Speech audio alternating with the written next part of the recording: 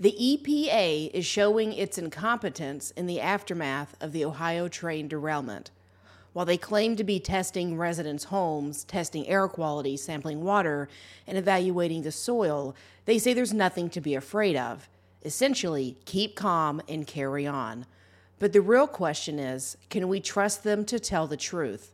If you listened to last week's episode, you know how the EPA lied about the toxic dust after 9/11. I'm glad to reassure the people of New York that their air is safe to breathe and their water is safe to drink. So said EPA Chief Christine Todd Whitman. Her false reassurance led to rampant disease and death among first responders and survivors. But 9/11 wasn't the EPA's first act of negligence, and the Ohio train derailment isn't their second. So sit back and be ready to be disturbed as I review the troubling history of the EPA. Oddly enough, the agency has its origins in Ohio. In 1969, the Cuyahoga River caught fire due to becoming extremely polluted. This spurred the creation of the EPA the following year. Before long, it would become just another feckless agency. Let's start off with a hazard that affects us all: polyfluorinated alcohol substances, commonly referred to as PFAs. They are a collection of more than 4,700 chemicals not found in nature. These are casually called forever chemicals, since they last thousands of years. These PFAs are found in things that are waterproof, stick-proof, and stain-resistant. Think of your Teflon pans. Every time an American has been tested for them, PFAs have shown up in their blood. These chemicals have been known to be dangerous for quite some time. The EPA was first notified back in 1998 by the company 3M that PFAs were toxic.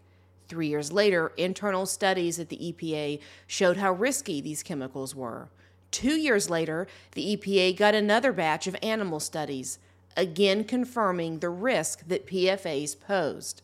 Yet, in 2006, the EPA said they weren't aware of any specific studies that related current levels of the chemical to human health effects.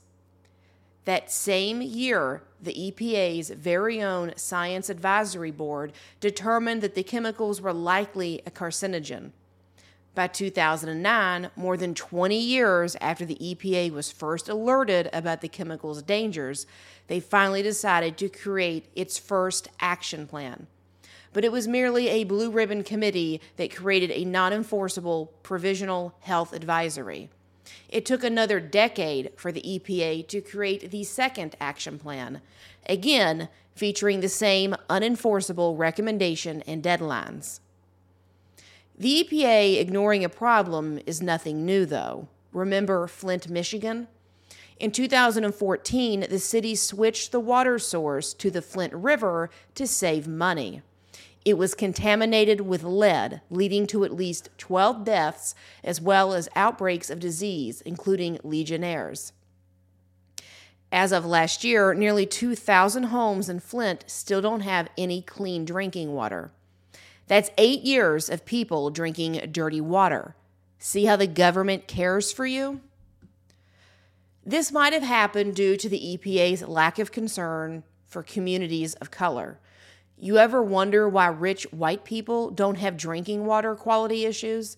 It's easier to ignore poor black communities like Flint. It's the American way. And this isn't just a wild accusation. Consider this. In 1993, the EPA created the Office of Civil Rights. Since then, they've had nearly 300 Title VI complaints. Of course, the EPA has never found one complaint of discrimination to be legitimate.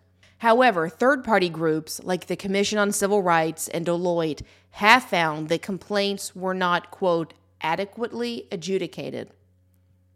But to understand how Flint, Michigan could happen, it's important to understand how corrupt the agency has been throughout the years. They've failed Americans under every president. The EPA is truly a bipartisan failure.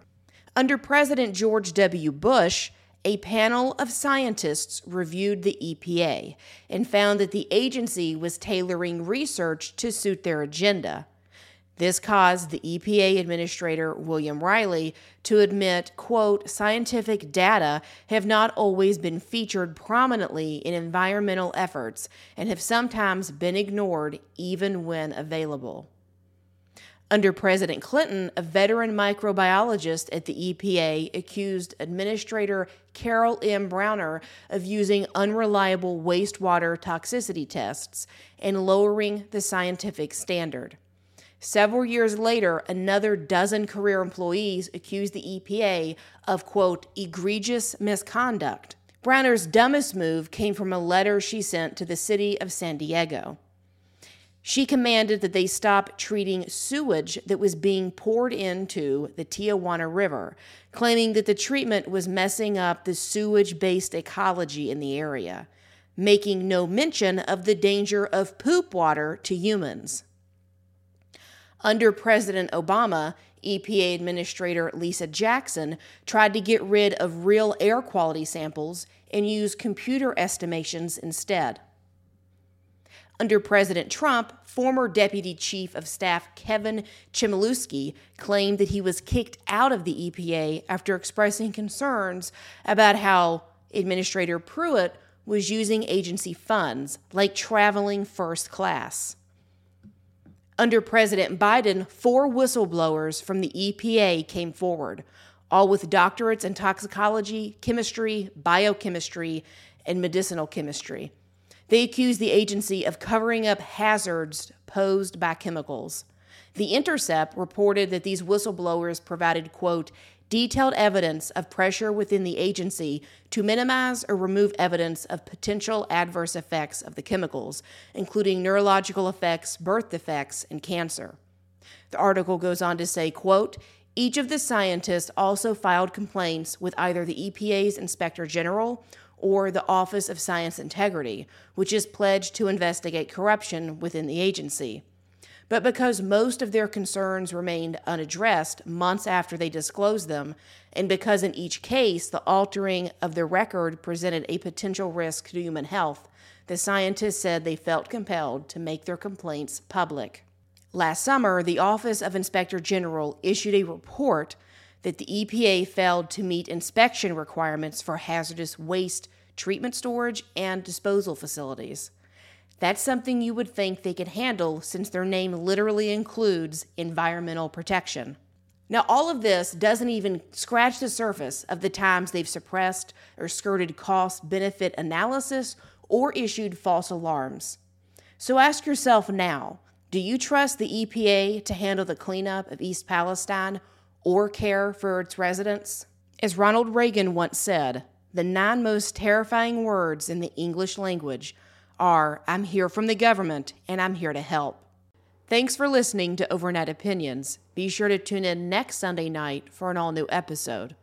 In the meantime, be sure to follow the Ladies Love Politics channel on TikTok, Rumble, and Instagram.